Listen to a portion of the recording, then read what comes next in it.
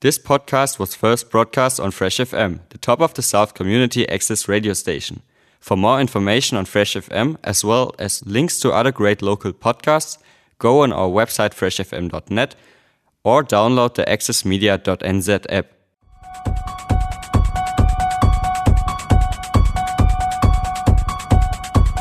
Hello and welcome to John's Media Show, where we talk about media and other stuff.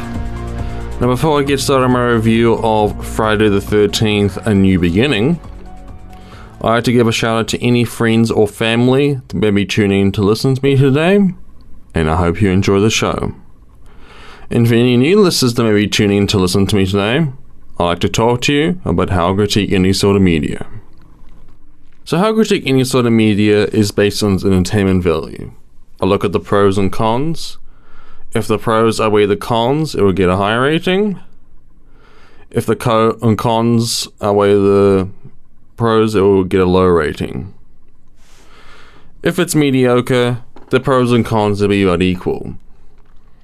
I try to keep my reviews as spoiler free as possible, but in some cases I do need to get into spoiler territory, since it may be a major part in my review. But I'll give you an estimated time of how long we'll be going into spoilers for, so you know more or less when to come back in if you don't want the piece of art that I'm reviewing to be spoiled. I have two unique rating systems. The first is unique to whatever medium I'm critiquing. So for films, I use popcorns, because that's me what you eat when you go to the cinema. For video games, I use video game controllers, because that's me what you play video games with. And for TV shows, I use televisions, because that's me what you watch TV shows on. And the second rating system is because I'm a film collector, more specifically on Blu-ray or for digital iTunes HD, I use this as a helpful guide for any other media collectors that may be tuning in to listen to me today. So at the bottom we have to skip it. This is where whatever I'm critiquing has no entertainment value whatsoever, not even it's so bad it's good, like Batman and Robin, that you can laugh at how ridiculous and over the top everything is. Rent it / stream it is where, for example, if the film was come out recently in cinemas, and I think it's good, but not good enough for you to warrant your money, time, or potentially fuel, depending on where your local cinema is, and you can wait 3 or 4 months for it to come out on DVD, Blu-ray, or streaming services to rent it or stream it, then I say rent it / stream it. See it once is also used in the same example where if the film has come out recently in cinemas and I think it's good enough for you to go see it once and then be done with it, then I say see it once. But the highest honor is obviously to buy it on Blu-ray. This is where whatever I'm critiquing has great entertainment value and you'll never get tired of watching or playing the video game. This is a review of Hellraiser Hellworld. This is directed by Rick Bota. The screenplay was written by Carl V. Dupree. The cast stars Lance Henriksen, Catherine Winnick, Christopher J. Cott, and Doug Bradley. The synopsis reads: the youngsters Chelsea, Allison, Derek, and Mike are grieving the suicide of their friend Adam, who became obsessed with an internet game called Hellworld. Their former friend Jake blames the group since they have not stopped playing the game even when Adam was unstable. When they receive an invitation to a Hellworld party in an isolated mansion, the reluctant Chelsea decides to join the group and they surprisingly find Jake at the party. He explains that he was invited by a girl he met in a chat room. They're hosted by the owner of the place, who shows them his private macabre collection. Along the night, they find that they are at a party in hell. The biggest thing that I can compliment this film is its modernizing of the Hellraiser lore. It would make sense that today's young people would be more interested in an online game than just hearing about them. The performances all around from the youngsters, especially Allison, played by Anna T.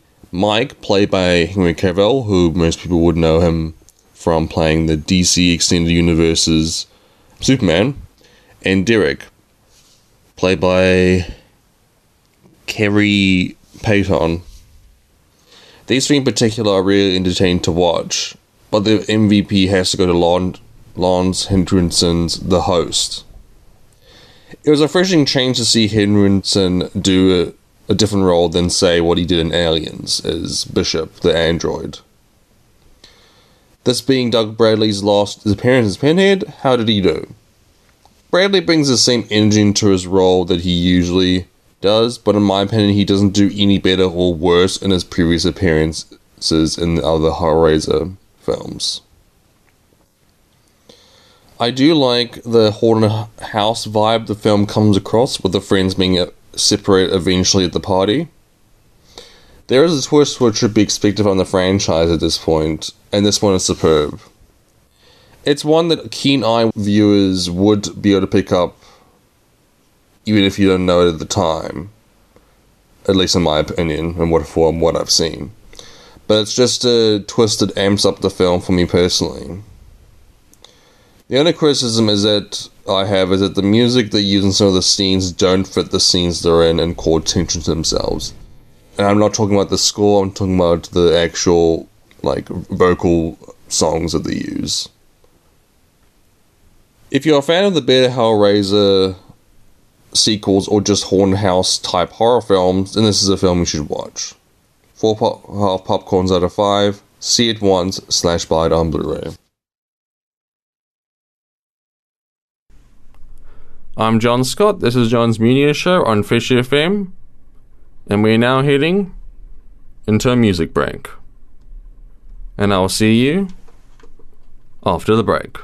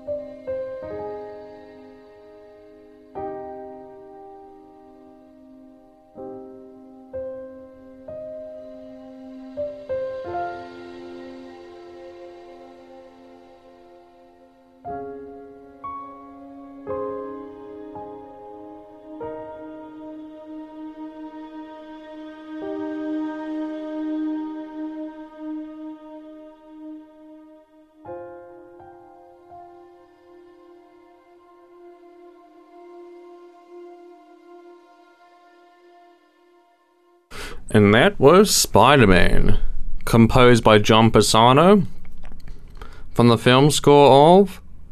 Not from the film score, from the video game soundtrack of Marvel's Spider-Man.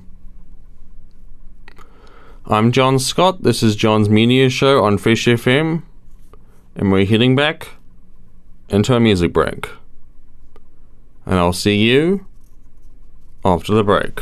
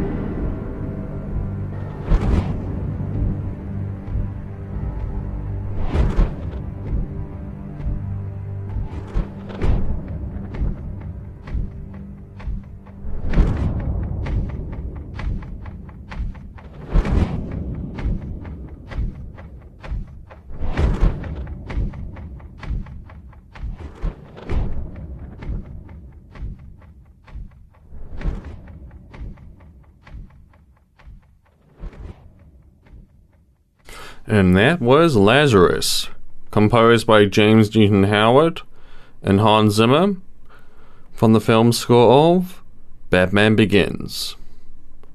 I'm John Scott, this is John's Media Show on Fresh FM, and we're heading back into a music break. And I'll see you after the break.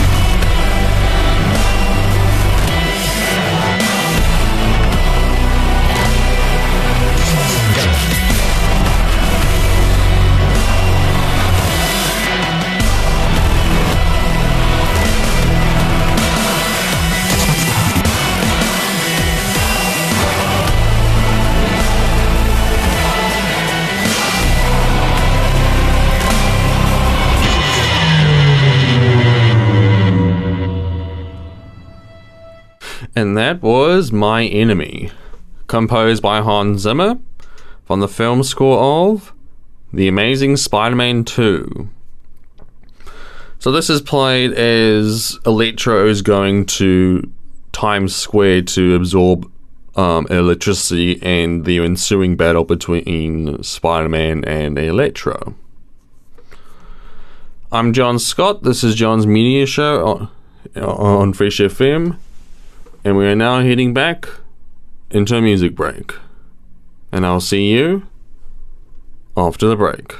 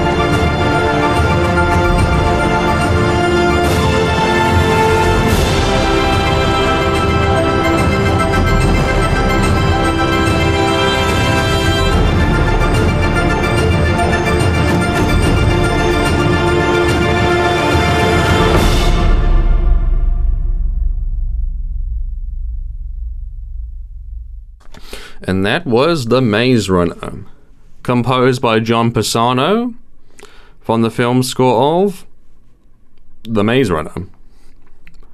If I'm not mistaken, this is just played in the end credits of the of said film. It does appear in the latest sequels, if I'm not mistaken, but like very small segments of it. I'm John Scott. This is John's Media Show on Fresh FM, and we're now heading back into a music break. And I'll see you after the break.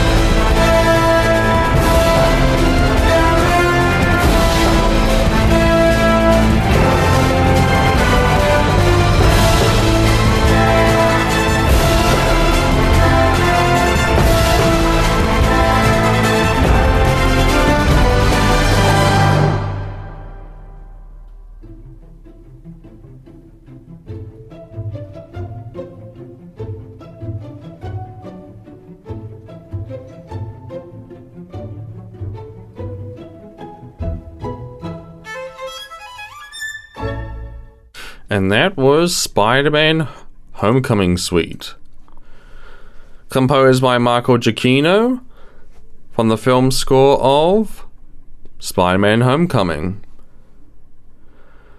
So that's played. Some of it's played during when the Vulture appears. I think in the final battle between Spider-Man and Vulture, which is the main theme. But some of it I think plays right at the opening credit, like right at the Columbia Pictures, I think it is. But I haven't seen this in a while, so I don't know exactly when this plays. I'm John Scott. This is John's Media Show on Fresh FM. And we're heading back into a music break. And I'll see you after the break.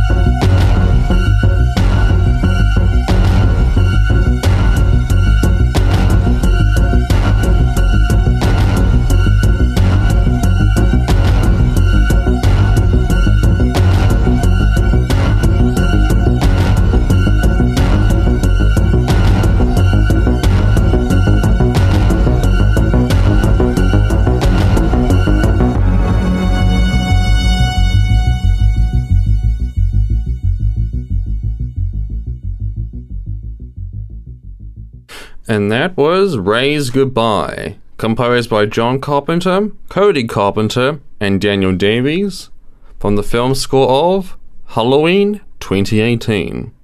So as the title suggests, this is played during Ray's death by the hands of Michael Myers, or The Shape, who is Karen's husband, if I'm not mistaken, in the movie, which is Laurie Strode's daughter.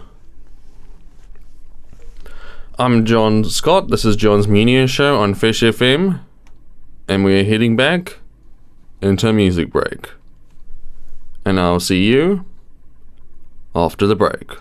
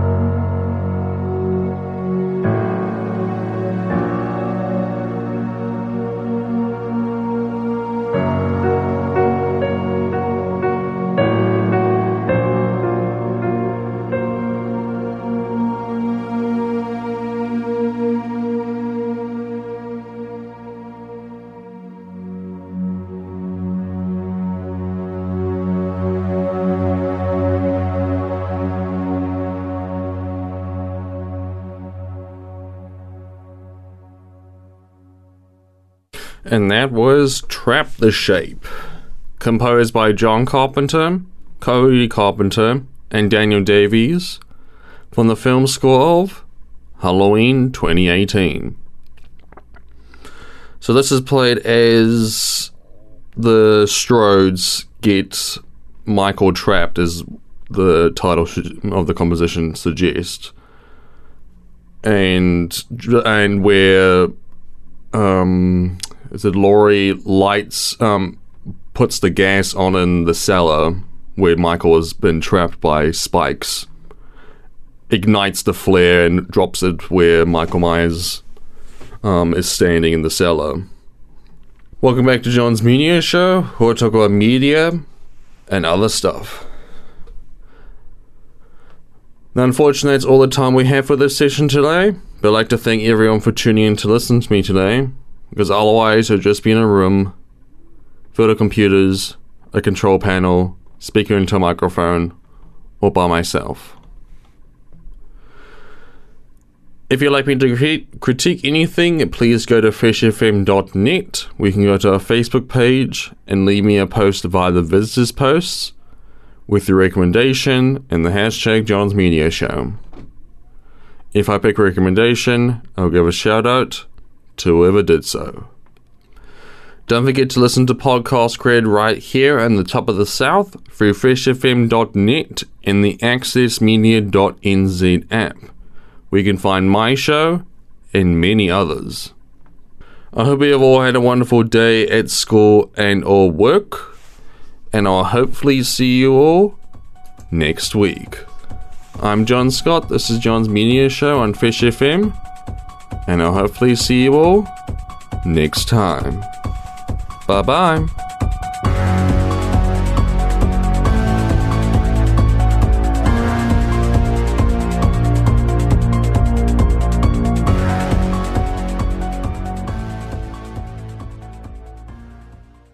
Thanks to New Zealand On Air for making this podcast available by funding the Access Media project. Other great podcasts from Fresh FM are available through the accessmedia.nz app or our website freshfm.net.